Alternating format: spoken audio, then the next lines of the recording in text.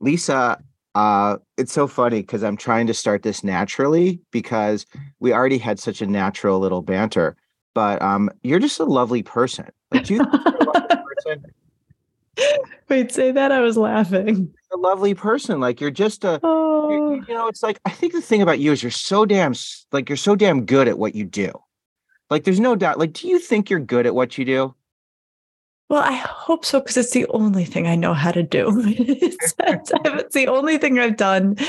I got my PhD when I was 26 years old. I am 52 years old. I have done one thing for my entire career and certainly most of my life before even I got my PhD. So I hope I'm decent at it. Yeah, you're good. You're so good.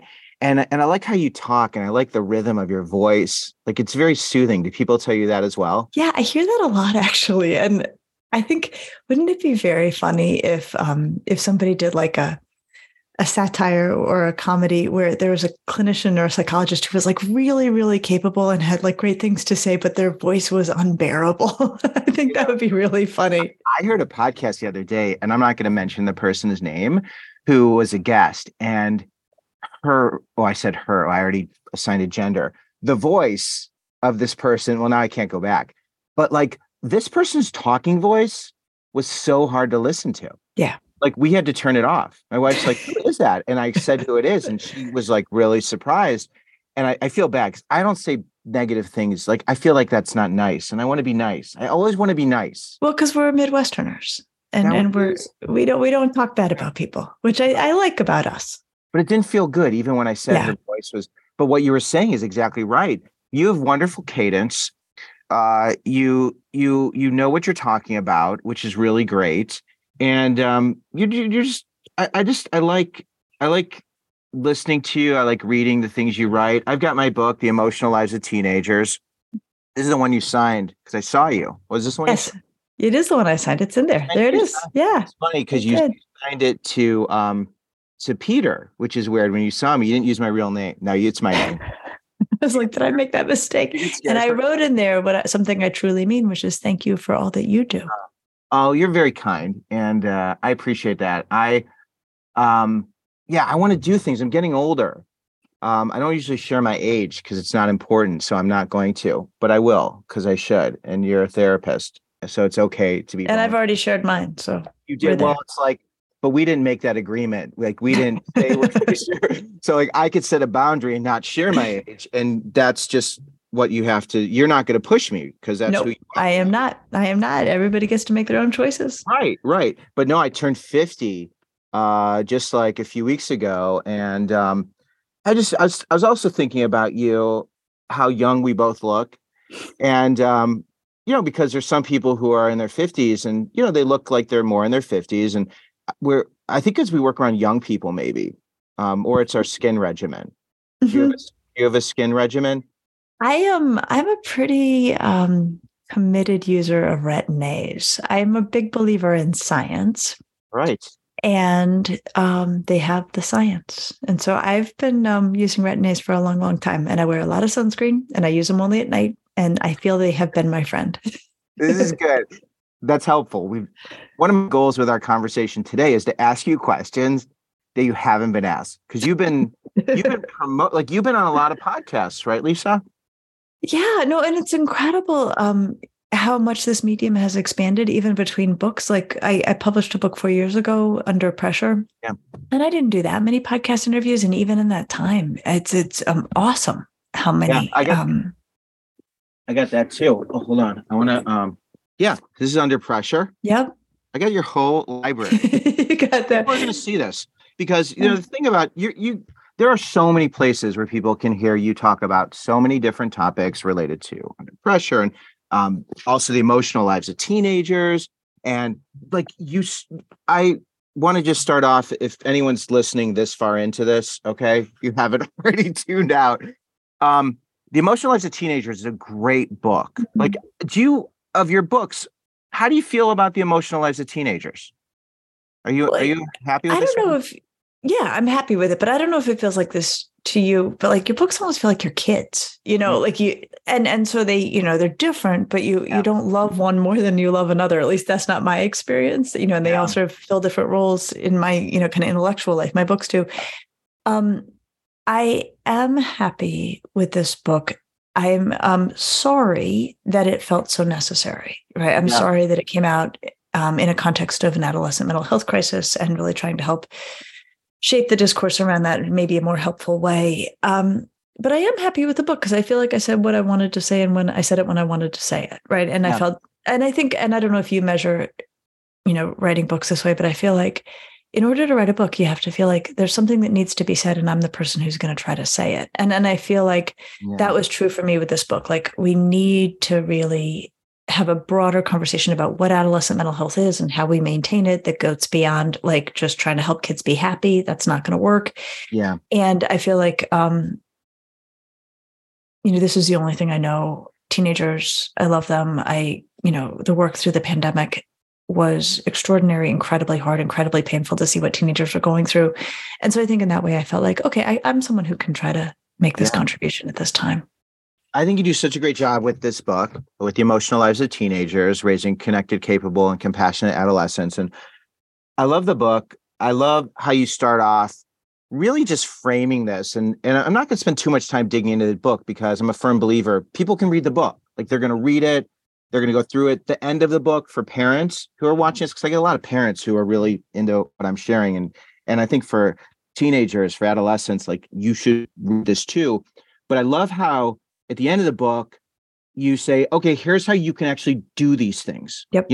And that was so important because you weren't just talking about it. Sometimes there will be books that talk about issues and don't really give you practical, actionable information. So just as a preview of what we're doing during this podcast is we've got a Q&A. I don't, Lisa, you don't know this, but I've got some Q&A, some college-related Q&A because I want to really give listeners things that they can use, actionable steps to deal with common problems that I know you've dealt with while working with your patients. So I love that I love you have so much knowledge. There's so much that I want to share, but I want people to know at the end of this book, there's all this wonderful actionable information, but then the beginning of the book, I love how you set it up. Like if some people aren't good readers, just read like the first 3 pages, right? Just read the first 3 pages, then put it on your nightstand and it looks like you're in touch with teenagers. Because, but like really the introduction is so wonderful. And I have a question that is really a softball question. So Lisa, do you feel it's better for a teenager to be happy or for a teenager to be sad? What's better? Oh, well, so I think the question is like what the yardstick is, right? Like better for what? It's more fun to be happy, right? So if you're trying to have fun, it's better to be happy. If you're trying to grow and get to know oneself, it's probably better to be sad. That it's in the context of negative emotions that we expand our capacities, we develop our self-awareness, we cultivate our empathy for others. So I think it's what you're trying to be better at. So when it comes to comfortable versus uncomfortable, what percentage, if you were to put together a magic potion, an adolescent potion of percentage comfortable, percentage uncomfortable, what would be your magic formula? I love your questions. They're so different and really fun questions. Okay, so we have to like pull back the lens a little. Harlan, there's an element of baseline discomfort that comes with being a teenager. Like there's some of this that is, already baked in. Being a teenager is hugely hard. There's so much change happening, change and stress, change equals stress. So there's a lot of discomfort that's going to show up on the scene no matter what we do. I think in terms of comfort to discomfort, what if we say 50-50? Half the time you get to be at ease and half the time you are trying to figure out how to find your way forward. And how would you say, like, what's your life? Like, what's your balance in terms of comfortable and uncomfortable? Because you're also a parent, you are a business person. You are, a data devourer. Yeah. Yeah. Okay. So I will say, on balance, this is probably as comfortable as my life has ever been. That I this is like the really nice thing about being 52, right? Is that you've kind of, if you're lucky, and I've been very lucky, you've got a lot kind of sorted out. So I really like my husband. We've been together a long time. That is very easy. I have a daughter who's in college. She's thriving. That feels easy and fortunate. I have a daughter who's headed into the 7th grade. She's a riot. Again, all good fortune, and I know it. So all of just on the family life front, our daughters are 7 years apart. So we got one kid all the way out of little kid phase, and then we turned around and went right back into little kid phase. And so it's pretty new to us that we get up and drink our coffee in the morning on the weekends and are not bracing for a 5-year-old to come busting in the door, while we're still trying to wake up. So we're really enjoying that aspect of family life, of having just older kids, because they're easier, and that's really pleasant. So in terms of family life, it's a very easy time because we just have older kids. And so that is quite a bit more comfortable than it's been. And we just had this very long stretch of little kids just because of the ages of our girls. Professionally, I've been working very, very hard, though I don't ever want to say I'm working harder than anyone else. I think people work really hard. But I'm fresh off my book tour, which was very busy and went on for a long time. And I did a lot of traveling. And so professionally, things feel easier because the book, I think, is happily launched, and I have a little more ease coming in. But then the things I'm uncomfortable about, I still worry a ton about teenagers. I'm worried about their parents. I'm thinking about work to come. So it's a good mix. There's definitely places where I'm trying to stretch and grow and do some thinking and some writing. I think that reminds me of when you said the 50-50 mix. And thanks for sharing about your life, because that's the part, you're so interesting, and you're balancing so many different aspects, and you're in it. You are in it deep. So to hear your balance, it's helpful. I also when I talk about my wife, I say I like her. I love my wife, but like is harder. Yeah. No, I like him a lot. Likes the glue. Yeah. Love is the excitement, but likes the glue. But when it comes to the percentage piece, so 50-50, so for a teenager, and for anyone listening, 50 comfortable, 50 uncomfortable. But then what I want to do is zoom out. So if we were to say, let's take the age 13 to 23, right? And then let's take 23 to 33. If we were to make it chunks like that, well, 13 to 23, I would say it's probably 80% uncomfortable, maybe 20%. There's this imbalance, and then there's the patience part that complicates this. When you say patience part, meaning being patient with it, or the patient with life? Well, the patience part, understanding that if my life is, if I'm let's say I'm 16, right, and I'm feeling 80% discomfort and 20% comfortable, during longer stretches, the idea that as I progress and as I go through life and my brain develops, I'm going to have more tools and the physiological capabilities to find more of that balance. The uncomfortable years tend to be front loaded. Would you agree with that? Absolutely. Yeah. Yeah. So, and I think that looking over the course of a lifetime of when does it become maybe 50, 52 is the magic number, where it's maybe 50%, or we can start to be 51% more comfortable and 49% uncomfortable. But I think it's this reflects, and going back to the emotional lives of teenagers, bouncing back to the introduction of the book, of discomfort is part of life. Yeah. And that's at least in my last 23 years, 25 years have been, the motto has been getting comfortable with the uncomfortable. That is it. And it's okay to be uncomfortable. And that's normal and natural, right? That's Yep. really what I would say at the core, like that's what your mission is communicating, or your mission is to communicate that in many ways. Would you say that's accurate? 100%. I would say that a lot of this book is sort of a grand argument for welcoming distress back in, not being frightened of it, not trying to get rid of it right away, and also feeling fully equipped. As you mentioned, the end of the book is very, very practical. Right. Once your teenager's uncomfortable, which is going to happen no matter what you do, how can you as an loving adult help them find their way through that? Right. So establishing that uncomfortable. So during the rest of this podcast, we could talk about uncomfortable. It's not a big deal. It's good to talk about uncomfortable. And I think that that's something that we really struggle with, and a lot of parents struggle with. Mm-hmm. Now, I had a letter the other day. I had a parent who said to me, oh, hold on, my wife is calling. She loves you so much. Hey, Steph. Hi, Lisa is on right now. I'm on with Lisa recording the podcast. And I told her how wonderful. No, because but but we were saying how much you enjoy her. You're on. I'm going to leave this because it's fun. But like, hi, Steph. Yeah. Anyway, I don't know if you have anything you wanted to share. You know what? I loved listening to your conversation with Ezra Klein. A friend actually sent it to me. And as soon as I started listening, I was like, oh my gosh, this is Lisa.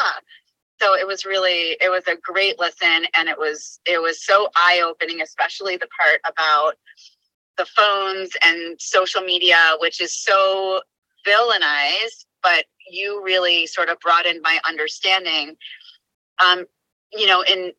in the sense that it's not just like the social media app and the impact of that, but really just like the general impact of the use of phones and how they just change our behavior, all of our behavior. And it has helped me because this is a conversation we have every single day about our kids. And it was just really helpful to kind of hear how you pull that together and kind of wove the thread of like where it starts and how it impacts sleep and how it impacts social interactions. And it just made so much more sense. And it led to a really wonderful conversation with our kids. Oh, so that's the best part. That is the best part. Oh, that just gives me goosebumps. Thank you for sharing that. Yeah, of course. Well, I can't wait to hear this conversation. So go back to it, but it's wonderful to connect with you and say hi. I'm really grateful for your work. Oh, thank you. Thanks, Steph. All right. Love you. Bye.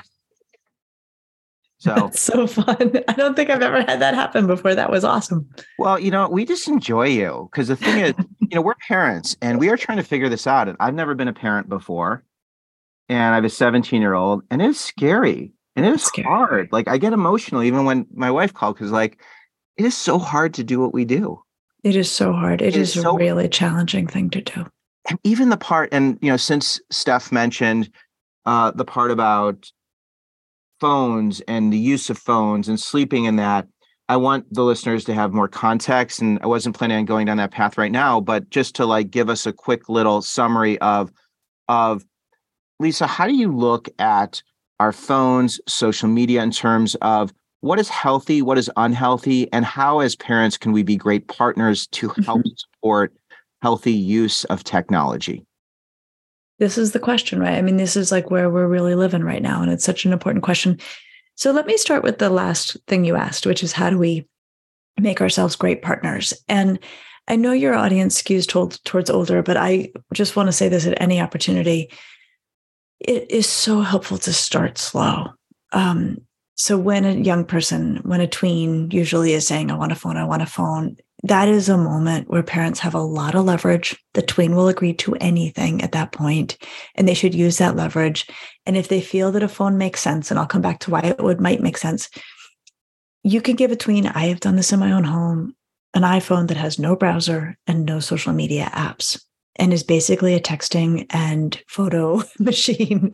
And that can go very far. And the time when it may make sense to give a tween a phone is when that is how their peers are starting to connect with one another, and not having access to texting of their own is getting in the way of their ability to be part of plans that are being made. That happens in communities. And for me, the way I think about it is social media can be very hard on kids. We know that social isolation is brutal for teenagers, right? You can't have that either. And so what you're looking for is this inflection point of how little tech does my kid need to stay meaningfully connected to their peer group, right? Yeah. That's the question to ask.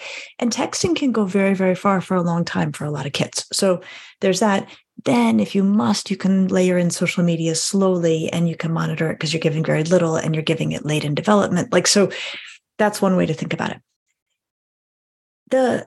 Once your kid is underway with a life that has digital technology as part of it, which is going to happen, it is our lives. I think it's really helpful to think in two categories of concern. One is, what are they engaging with online? And what's out there is everything, right? From the best to the worst. So what we don't want is kids spending time or being exposed to toxic content, right? Whether they're seeing really upsetting things, when they're looking at distressing things, or if their feed is just populated with stuff that is not okay for kids, right? Or for anybody really, like eating disorder behavior, hate, promotion of self-harm, like that's out there. We don't want that content in front of our kids. The other question is problematic use. So even if all they're looking at is cat videos, right? So the content isn't the issue. They should not be using technology in a way that undermines healthy development and what we know is essential for healthy development. Okay, so what is essential for healthy development? Sleep, time in person with people, physical activity, helping out around the house and our community. So if you focus on those two buckets, right, they shouldn't be looking at toxic content and they shouldn't have their phone get in the way of the things that we know promote healthy development. You're going to be okay. You're going to be okay. Yeah. I think it's so important not only to speak to the parents, but we also have a lot of college students, teenagers who listen. So I love that you're getting both sides, because when you're talking to parents, it's like the hacks so that kids understand why their parents are saying and doing the things. And I think there's this awareness of, if you're talking to parents and you are a teenager, you can get a lot out of this without being spoken directly to, which you probably will enjoy even more. But then if you're talking to a teenager, right, if you're talking to a 17-year-old, maybe a senior in high school or a freshman in college, when it comes to using their phone, using their devices, can you just rattle off a few guidelines, healthy use?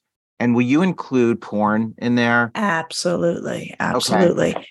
Okay. So here's the thing that I think nobody is talking about enough. And I think teenagers understand better than most adults, but I actually want to even explicate it a little bit more, which is to talk about these algorithms that drive social media content. Mm-hmm. So the algorithms are, and I'm going to oversimplify it, but these are extraordinarily complex and extraordinarily powerful equations. And these are equations that have predictive power.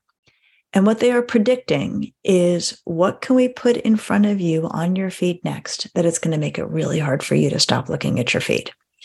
So just to do some math here, because I think the math is important, but this is, again, an oversimplification of, these are vastly more sophisticated equations than I'm even articulating.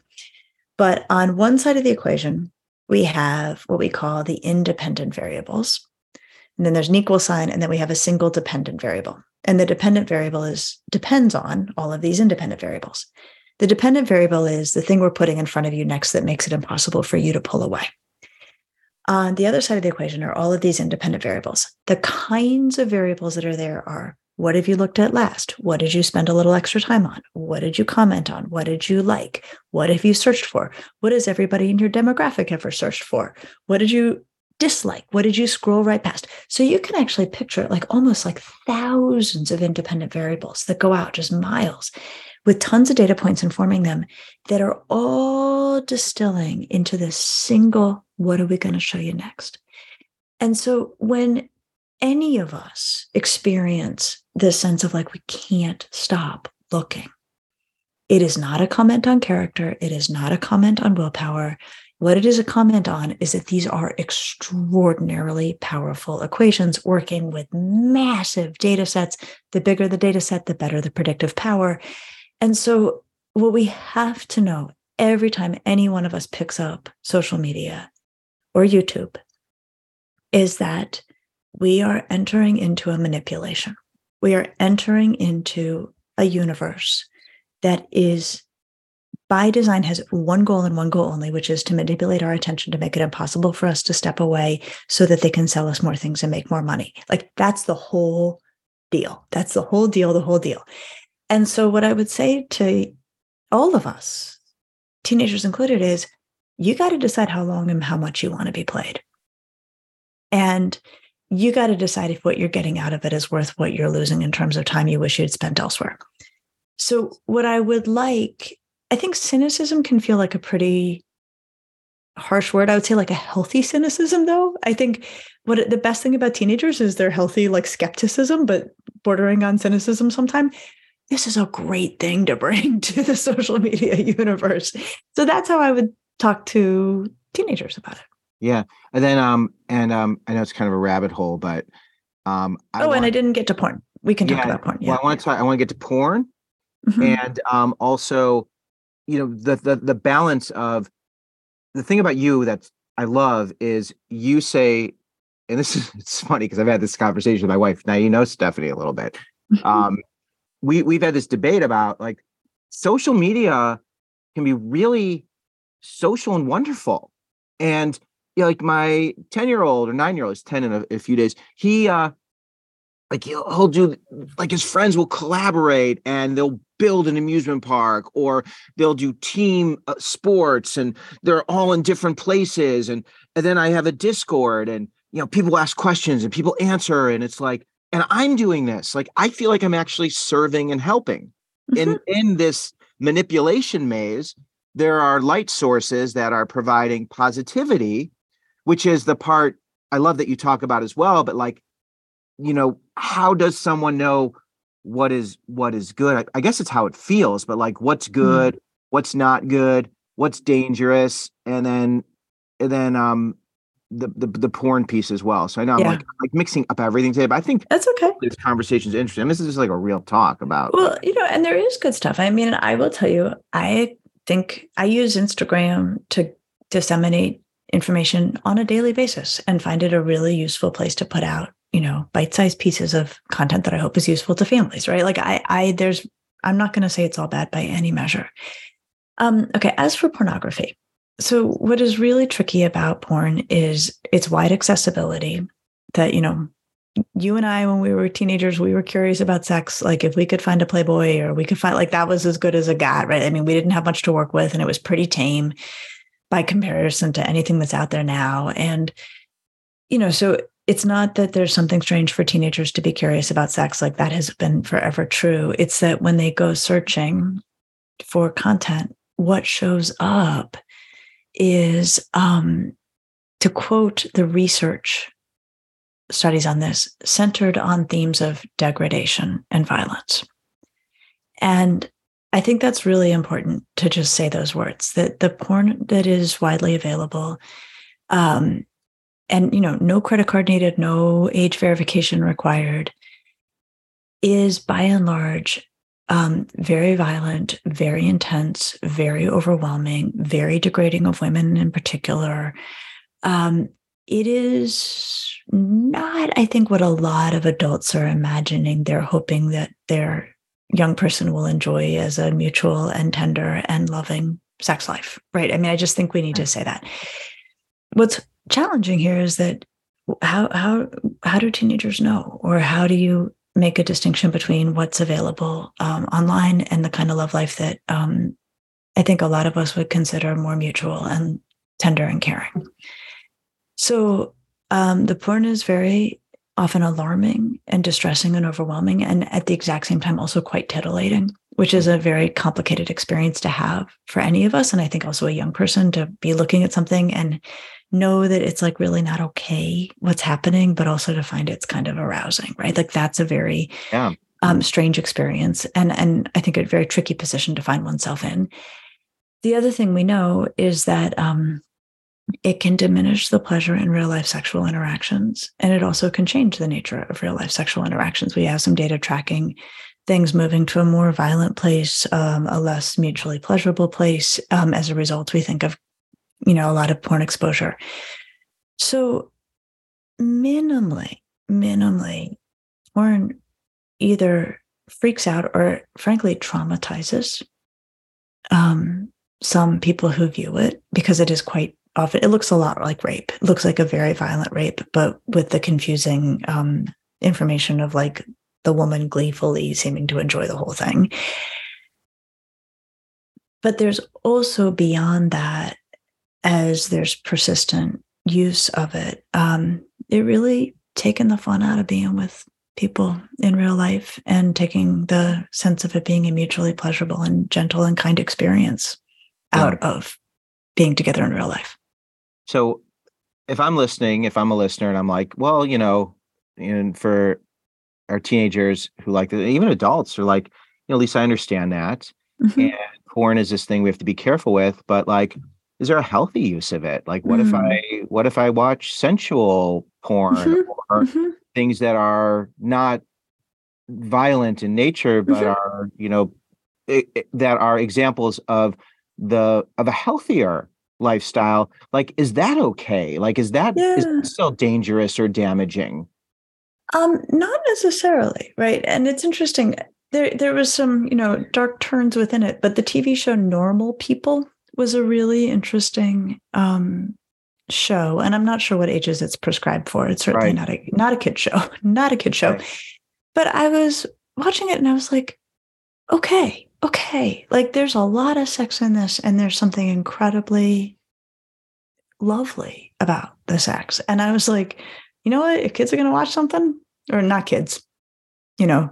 But for people who are interested in looking at the stuff, I would prefer. Yeah, it's interesting because I never hear people ask that question of like, and I'm listening to the answer and asking the question of like, is there a healthy use of pornography? And it's even an uncomfortable question for me to ask because if the answer is yes, or what is healthy, what isn't healthy. So, and I think this also goes into so many young people use pornography and drugs and alcohol as a way to numb the pain of rejection. And it's a pleasure center. And, I think speaking to, okay, well, if engaging in this if it can be healthy, which, just to reinforce, like, is there a healthy use? And then when is something unhealthy? I would love to understand that. Yeah. I mean, I think what's really challenging here is it's not my sense that what is easily accessible online is the soft erotica we may be imagining, right? And I think I tell this story actually in Untangled, which came out a while ago. I was working on that book, and a mom in my community who I really like and trust said, I think you should go look at what the ninth grade boys are looking at. And she sent me to Pornhub, and I was like, you know what? I'm an adult. I'm here doing research. Like, I'm just like, it's my job to understand the phenomenology of what's in front of the teenagers that I'm caring for. So I type in pornhub.com, and like, really, Harlan, I mean, I was so naive. I was like, surely they're going to ask for a credit card. Like, surely they're going to check to make sure I'm not a kid. Nope. 9 videos pop up, and I have this giant screen for writing. 9 videos, all running simultaneously, of honest to God, the roughest stuff I've ever seen in my entire life. And I was like, I mean, having had 2 children myself, I had to shut it down after about 10 seconds. I was so overwhelmed and disturbed by it. And I am a clinical psychologist. I operate in the world as it truly is. I am not naive or prude. And so I think that's the question. It's like, what are kids most likely to encounter? Probably not the kind of, if there is such a thing, probably not the kind that we're hoping for. Right. And you're talking about like, a show rather than something on the internet that's really raw and uncensored. And because I think that's, there's so many things that we're all trying to figure out, the teenagers are trying to figure out. Yeah. And that part is, we should do a whole, gosh, I hope I'll get the chance to visit with you again. Cause like, even that part of like, how do they package, porn and sensuality, and how do you have healthy relationships? And I know you do this with your podcast. So for those of you who don't know, Lisa has a wonderful podcast where she talks about a lot of these issues, where she goes topic by topic. And I think it's a wonderful podcast because you get more into these questions that like, I just want to talk to you for 10 hours. Like, I want to do an hour on healthy relationships. I want to do an hour on, how somebody can even, kiss. And Mm. I get people who write to me from all over the world and said, I don't know how to kiss someone, or, I don't know how to be intimate, Mhm. because no one teaches them these things. Mhm. And like you were saying, that they're learning it in ways that can be damaging. Yeah. So, all right, I'm getting sidetracked. I have so many things that we need to talk about. So I need to focus up on the college piece. So we're going to switch. Okay. We're going to go back into this whole college piece. All right. And I got a lot of questions. So I'm going to really try. I'm going to try and go through these as efficiently as I can. Okay. So we have lots of people who just graduated, lots of parents who are freaked out about their kids living these lives independent of them, leaving the nest. One thing you mentioned that I love hearing is the stable parent. And I'll start with a quick story that someone shared with me. I was at a school and the student came up to me and said, I'm so nervous about all these changes ahead. My parents are so worried that I Mhm. find myself having to reassure my parents and parent Mhm. them, and I don't have Mhm. space to share what I'm feeling. Mhm. And Mhm. I offer some advice, but for a teenager who's in that place, I would love for you to, how can they guide them, and also with an understanding of the steady parent? Yeah. So, I talked about this. I've talked about it a lot of places, like that, our gift that we can give kids is to try to be a steady presence, right? To try to be available in that way. And it's hard when they're anxious for us not to feel anxious. But to the degree that we can, it is such a value because, like your work centers on, there's so much disruption in adolescence and young adulthood, like that they really need those of us who are middle aged to seem pretty boring and pretty sturdy, right? Can help reassure them. But if I think about when a young person needs to talk with their parents and the parent seems to be activated by it, and that's making it hard, I think there may be room for the young person to try to give that parent a little feedback, and maybe in advance to anticipate it, to say, look, I'm feeling pretty uneasy about this thing.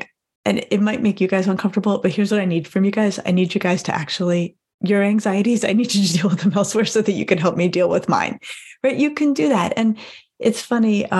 You can just sometimes say, like, here's where I think it might go, and I really want to talk with you guys. So could we have it go this way, not that way? And I would just encourage young people to do that. And what seems central to that is acknowledging that it may be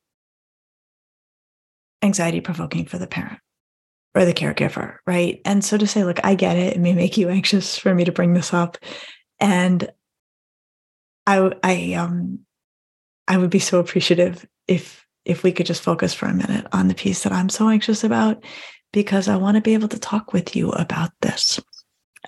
Maybe a way to get that conversation going. Yeah, I love that. I think that teenagers need help coaching their parents.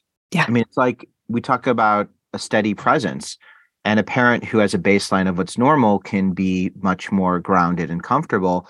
But for children who have parents who are all over the place, you having those tools, which, and I think a student or a parent, a teenager or college student is like, I don't want to have to help my parents. I don't want to have to help my parents understand. They're the parents. Mm. Why can't they just figure this out? Right. And my answer is it's really hard. For parents who are freaked out, who are worried, because there are lots of things for parents to be concerned about. Mm-hmm. That parent who says, Lisa, I really want to be a steady presence, but Mm. I am a wreck. I am a wreck.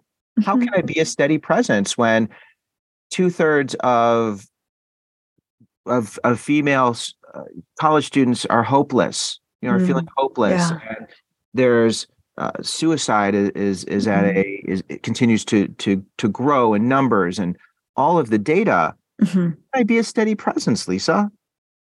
So it's very hard. I mean, we're getting a lot of very alarming information, and it should be taken seriously. I mean, and I will, we are facing an adolescent mental health crisis. There's no question about it. And some of that is rising rates. And a lot of that is that we just don't have a very large workforce to care for these kids. And so It's sort of like a two-pronged problem, both that need increased and also our workforce can't increase at that rate. So that's created a real problem. I think that you got to know your kid. And if you feel like your kid's okay, don't worry about what the data say. You know your kid. I will also say the reporting of the data tends to be quite negative, tends to be tipped towards, frankly, a very clickable headline. Harlan, in February of 2023, this year, the CDC put out a report about distress in teenagers, and it was really alarming. And the girls in particular looked horrible in it. And what I think got lost in so much of that coverage is that those data were collected in the fall of 2021. They were asking about mood over the previous year, and they were asking about self-reported low mood for a period of 2 weeks or more over the previous year. Okay, fall of 2021, kids were entering their third school year disrupted by the pandemic. They were incredibly miserable. Either they were going back unmasked and freaked out about their safety, going back with masks, freaked out about how it was going to play out socially, or they weren't going back yet and they were freaked out, or they were going back, things felt great and they didn't trust it. They were like, it's all going to get pulled away. So it was a really horrible time asking about the previous year of mood. And so, of course, the numbers were horrible. They could also have been reported as, in that framing, right? With a lot more framing around it. And so right now what we're seeing is we're seeing everything, right? Lots of kids are thriving. Lots of kids have mood problems. Lots of kids, so like, I just, what I want parents to know is that the reporting is alarming.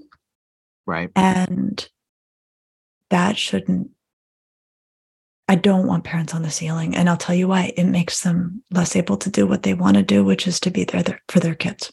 Right. And I think the data also doesn't say if someone's feeling hopeless in the past 12 months, does that same person feel hope?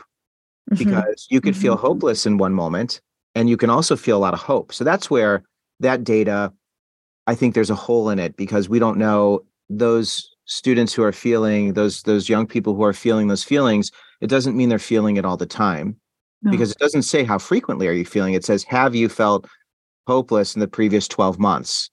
Yes, exactly. And like the previous 12 months, from the fall of 2020 to the fall of 2021, I mean, my gosh, like it's the worst time I've ever seen for teenagers. Right. Well, what's interesting, so there's that piece, and I don't want to get bogged down in the data too much, because I have to get to our rapid fire Q&A. Okay. But this other piece I'll share with you, because I'd love to make sense of it through the American College Health Association. I've been tracking their data for, they had a wonderful, it was a wonderful way of tracking it. They had this great graph where it talked about like from 2012 all the way through 2019. And even in 2019, we were seeing those numbers of like 52% of students feeling a sense of hopelessness versus like 42%. So we've seen that steady increase. But what they don't talk about is all of the part of being hopeless can actually be helpful in being hopeful. I mean, would you, and I know I'm kind of really say a little more. Well, if we were go to discomfort as part of being a human being, and I can tell you, like, if I'm going to be honest, maybe I had a few minutes, where I was overtired, where my pants were too tight, or I had a business thing go the wrong way, or I was worried about something, where for a flash, I would feel a sense of hopelessness, but I'm one of the most positive people in the world, and I have so much hope. And I talked to my therapist. I'm like, I had this moment where, I just felt so, I just felt like so dark for a moment, and I didn't like the way that felt. And his response was, that's okay. Like, that's okay to have that moment. It's really what you do with those moments. That's it. Right. Yeah. So like, if my kid's feeling hopelessness, I almost feel like they're normal. Well, so there's two ways to slice this. So one is what your clinician said, and this is something I work really hard to bring across in the book, right? That mental health is not about feeling good. It's about feelings that fit the moment, and probably even more important, managing them well. So do you feel hopeless and you're like, okay, I feel hopeless. I'm going to go spend all my, run up all my credit cards and go get drunk? Like, that's a problem. I feel hopeless. Okay, well, what can I apply myself to? What do I have control over? Why don't I, focus on those things for now? That's a great outcome, right? So it's a lot, it all pivots really on what happens next. So you have the uncomfortable feeling. And then the question is, do you cope in a way that, brings relief, but creates all sorts of new problems? Or do you cope in a way that brings relief and does no harm, puts things on a better path? The other thing that no clinician can hear the word hopelessness without thinking about is the possibility of suicide, right? That's why people die by suicide, is that they feel like there's nothing that can be done. And so one thing I want any adult around a young person who's expressing a sense of hopelessness, adults should say something like, I hear you. I have to ask a question, right? I hear that you feel hopeless. Are you having any thoughts of harming yourself or ending your life, right? Like, is it that kind of hopeless? And you need an answer to that question. Now, the good news is overwhelmingly kids are going to be like, no, I just had a very rough day. I'm not thinking about that. But you need to get to that if hopelessness is in the mix, because that's why people die by suicide, is that they feel like there's nothing that can be done. Right. And that's so helpful.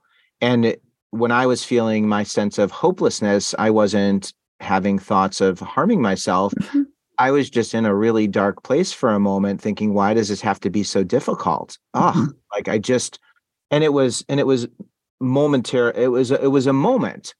And I think even the use of the word hopeless and hopelessness, I love that you encourage supporters to ask that question and for friends to ask the question.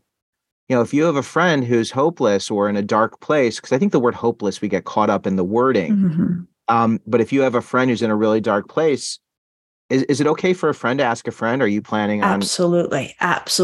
And say, look, I heard what you said. So I need to ask this question. And you can ask the same question. Are you having thoughts of harming yourself or ending your life? Yeah. Right. And you can ask it just like that.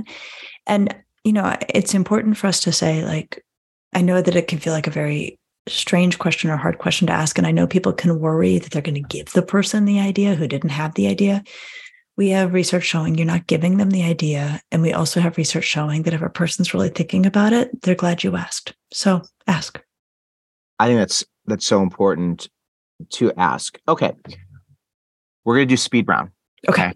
All right. So if you're up for this. Okay. So some of the speed round, two things involved with this speed round. First is I want to share with you a mental health transition plan that I have come up with that I'm sharing because mental health is so important. I think everyone should have a transition plan. Mm-hmm. And I want to make sure that you like my transition plan. Sure. I'll give you feedback. Yeah. Right. Like, this is what you do and you're the best. Mm-hmm. Okay. So the mental health transition plan, the idea is for every student who's going to college or in a pivot point in their life to have this very clear plan of being intentional about what's going to happen between their ears. So number one is identify what you want to happen this year in college. So you have to want something because wanting is linked to hope. So if you want something, there's something you're driving towards, whether it's social, emotional, physical, financial, academic. You can list whatever come, top of mind. I want to make friends. Okay. So you got to identify something. Then what makes you uncomfortable about what it is that you want, right? Ooh, Give yourself permission. Yep. Good. Give yourself permission to feel. So when it comes to friends, I've lived in the same city my whole life. Mm-hmm. No one likes me. I'm awkward. Mm-hmm. I've never had my group. All these things. I didn't think about making friends when I went to college, and I didn't make friends until I figured out I had to be intentional about making friends, which is something that causes a lot of anxiety and stress. Okay. So you're going to list those things and make you uncomfortable. That's number 2. Number 3, you're going to identify specific people on campus and off campus who could be in your corner to help you to get comfortable with the uncomfortable. My therapist, my medical team, someone in the counseling center, a coach, an advisor, a spiritual leader, but really getting granular and identifying the exact person. Okay. How we doing okay so far? So far, so good. Yeah. Okay. Then it's identifying the specific places where on this particular campus can I be accepted and included and get the support I need simply by showing up. I don't have to apply. Right. I don't have to be admitted. I show up and they go, we're so happy you're Welcome. here. Yeah. Right. Yeah. Like everybody needs that place. Yeah. They walk in, they go, Lisa. Yep. Lisa. Ah, right. So Yeah. many people don't have that and are intentional about that. Let me help you. And then the last one is to actually reach out to the people and the places who can help you before you need it. I like that. I like that. So that you have that. Okay. What do you, Okay. So here's what I would add. And you have it, but I would actually put a bigger framing and then I'd add a piece, which is there will be very hard and painful days in college. Like, that is presumed. And back to what we're saying, it's about how you cope. So who are the people you turn to on those days? Where are the places you go on those days? And then I think the thing I would also add is what independent positive coping works for you?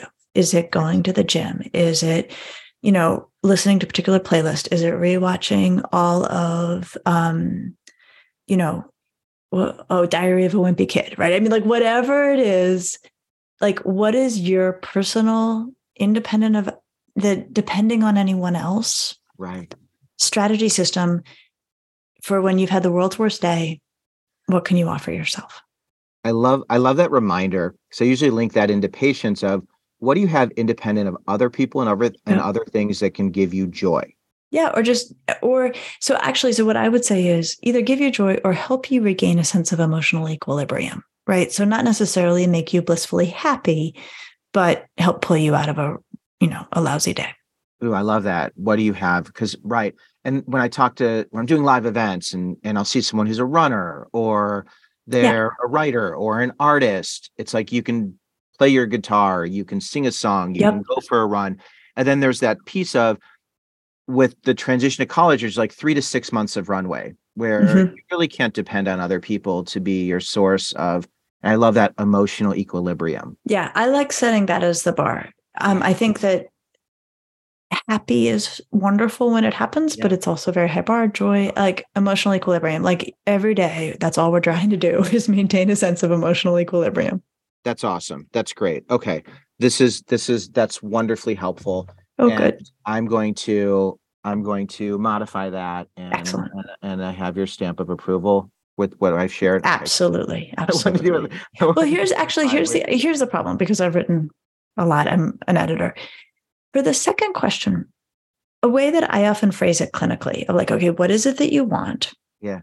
The second question I often phrase it as, what do you think might get in the way?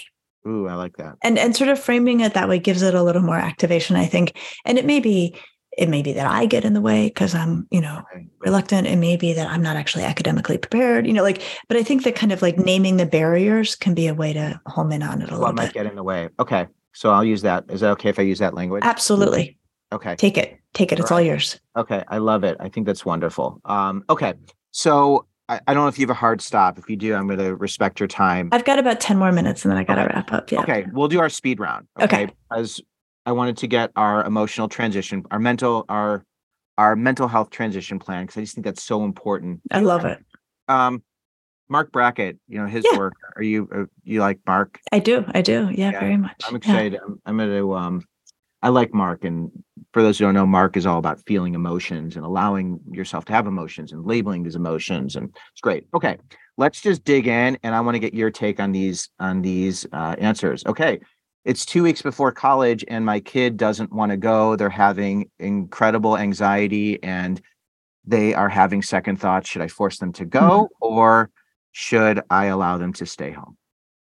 That's a really big, complex question. Well, so here are the things I would ask in response. One is, have they basically seemed ready and demonstrate a great deal of readiness and they're now having a moment of cold feet? And then if that's the answer, I would say, like, what could help them feel better? Like, would it be visiting the college? Would it be talking to someone who's been there? Like, is there sort of a half step that could happen between pulling the plug and sending the kid? Right? That's what I would say. The flip of it is if they have been skywriting that they are not ready, that they are not a kid who can go to summer camp or just have a sleepover at somebody else's house, or they are not demonstrating that they are taking good care of themselves at all, and their anxieties may be very well founded, that they are really developmentally not ready to go to college, I would take that golden opening to call the college, ask them to hold the spot, and give that kid another year to grow up. nothing wrong, especially because of COVID. They missed out on so many life experiences, and that level of maturity and independence may not be there, and their life will still be amazing. Okay. Love, love, love. Okay. I've been at school for 2 weeks and I am feeling incredible homesickness and I want to leave. Okay. Again, is there a half step?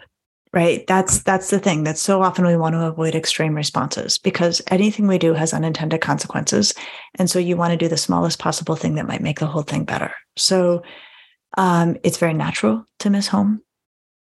And then the question is, what would help you feel better besides going home? Would it be a weekend home? Would it be talking to your high school friends? Would it be going for a run? Like, is there something in between? And the other thing that feels really essential to say in this cultural moment where there's so much anxiety about negative emotions, being very, very sad and longing for home is painful. It will not hurt you. That we are all built to withstand negative emotions. Every one of us is designed to be able to find our way through negative emotions.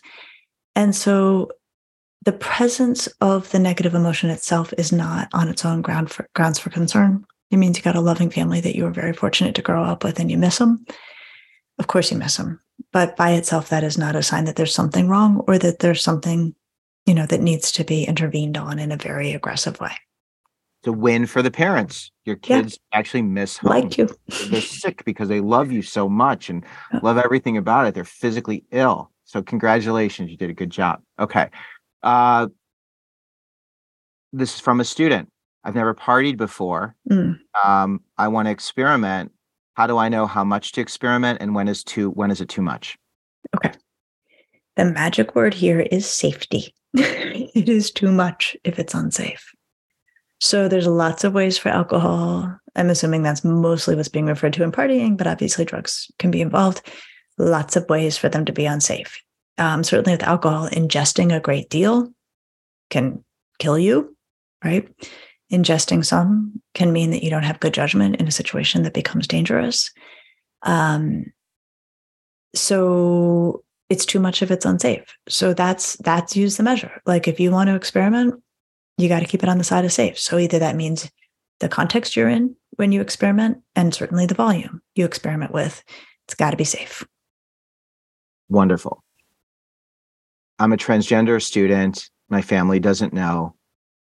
I'm scared because of everything that's been happening in our country. How do I feel safe when I go to college? I hear you, and I am sorry. And this is a frightening time. Harlan, you said something earlier in this episode that I think is so critical, which is colleges have all sorts of places and resources and organizations and groups. And what I would say to any student who's a sexual or gender minority and who's feeling uneasy is go find the organization, either formalized by the university or informally developed by students, where you will not be alone, where you will have a strong sense of belonging, and you will be able to share your worries with people who know exactly what you're talking about and maybe have navigated them a little while longer than you have, and also find a group with whom you can feel safe. How important is sleep, Lisa? I'm a 18-year-old who's going to college. We don't sleep a lot, but I'm really doing well. I think you're wrong. I wish I were wrong, but I'm not, because I would love to sleep less. But here's the thing, and the reason why I will say I know I'm not wrong. There's nothing actually easier for us to study than the impact of sleep. And the reason for this is that we bring people into a lab and we give them a gorgeous night of sleep, best sleep ever. And then we have them fill out all sorts of measures, like how good is their memory? How good is their attention? How good is their sense of humor? How quickly do they think? How inventive is their thinking? How funny are they? And then we bring them back in the lab and we keep them up all night, and then we give them the same measures and they bottom out. So we know. And what I didn't mention is, and they also have more energy when they've slept. And they also have a much, much, much more powerful immune system when they have slept. And they are less likely to get injured or find themselves in an accident if they've slept.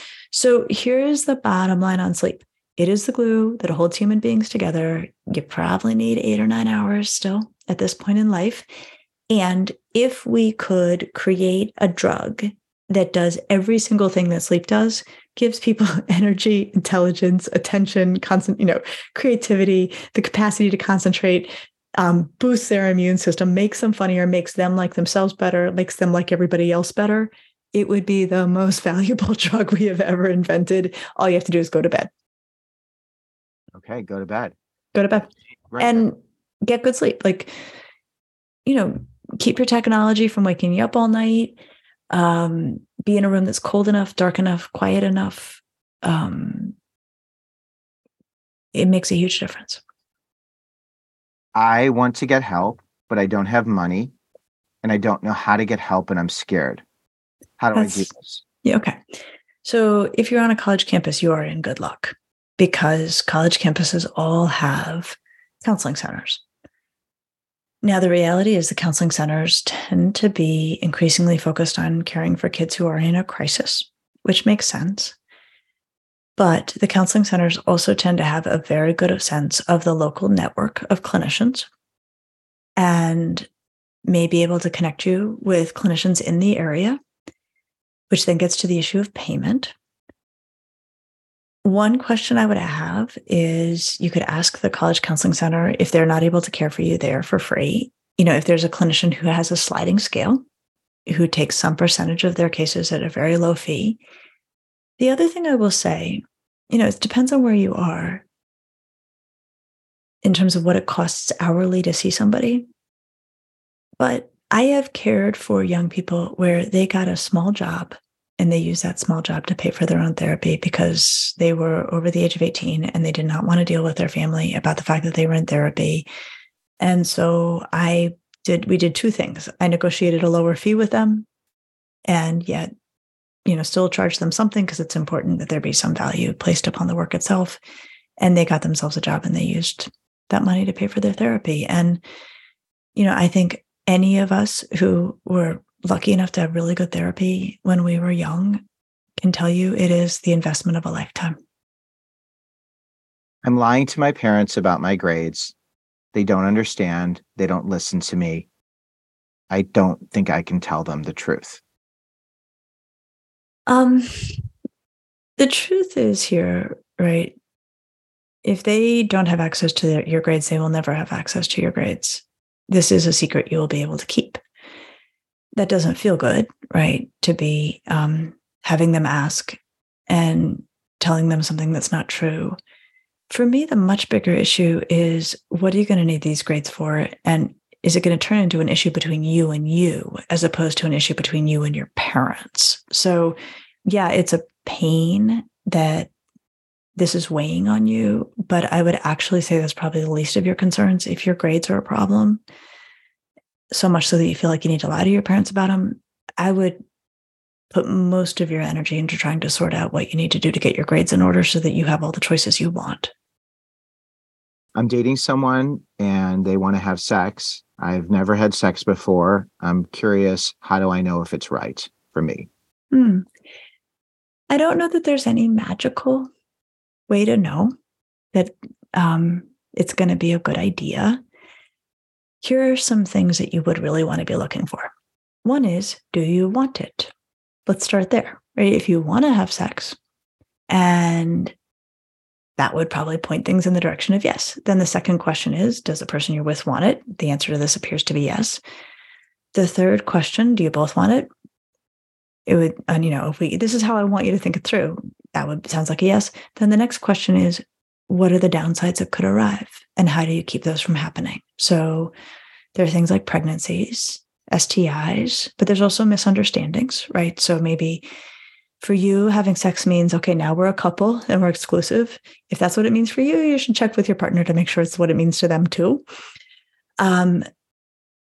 It might mean that you feel a heavier emotional investment in the relationship. And so when it ends, it will be more painful to you, right? You want to be clear-eyed about that, but evaluate it in that way. And you can do that. You can do this for hand holding, right? Do I want it? Does the person I'm with want it? Do we both want it? What are the downsides? So evaluate it in that way. It works across all forms of physical interaction. I'm out down to my last two. My friend drinks too much and they don't listen to me. I'm worried about them. What can I do to help them? Well, there's a lot happening there. One question is whether or not your friend has a substance abuse problem. And I know that those sometimes can feel hard to tease apart from just college partying, but it's also my experience that even in the most hard driving, out of control fraternities, they can tell you which guys are the most out of control and out of control in a different kind of way than the rest of them who are drinking way more than they probably should be. So I think one question is whether or not there's a substance use issue. And if you think that may be true, it may be worth broaching with your friend saying, like, I love you and I care about you, and I'm worried that your drinking is out of control and that you're not able to control it. See what they say. If they say, I don't want to, or I can, you can say, like, show us, right? Like, show us you can. Like, I would feel better. Show me you can. Like, that feels like a heavy burden, though, to place on the young person who's concerned about their friend.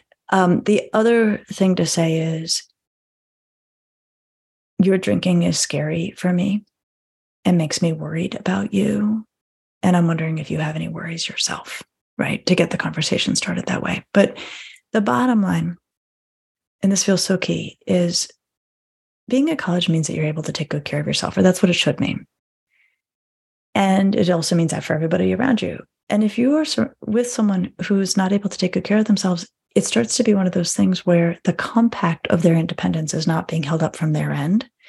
And it may be that adults need to be involved, whether it's adults on the hall, adults in the dean's office. You can also get an independent consult at your school, right? You don't have to tell who you're coming to talk about, but go talk to the adults. But it's not, you're not ratting someone out if they're not doing their end of the deal, which is they're in college, they should be able to take good care of themselves. Along the same lines, my friend is dating someone who's toxic and treats them terribly. They're so stuck in a unhealthy relationship and they won't listen to any of us. How can we help them? So it's scary because these can actually not just go from psychological abuse to physical. They can move to physical abuse, and they don't always, but relationships that end up physically just damaging also almost always start with the kind of what's being, gestured at here. What I would say is there's a wonderful website called the group is called One Love. The website is Join One Love. And it is a website very much oriented to helping people have safe and healthy relationships. And there's an entire section of the website about if you are worried about a friend who is in an unhealthy relationship. And just for context, it is the website started by a family whose daughter was killed by her college boyfriend. And so it's, very much aims at college-age students, and it's deeply thoughtful, and it's extremely well done. That is wonderful to have that resource.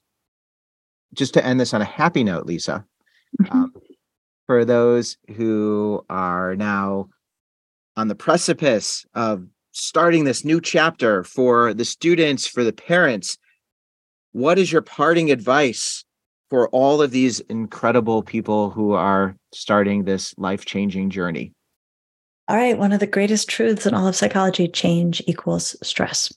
It will be stressful for you. It'll be stressful for your college student. That is not a sign that it's not going well. It's probably a sign it's going perfectly, but I don't want anybody getting stressed about the fact that the transition to college is a stressful one.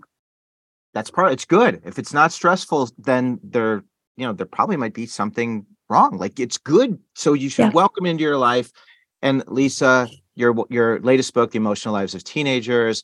I love this book. Highly recommended for any parent. And also, I think for any of your, any college students, any teenagers, read this stuff. It's really wonderful.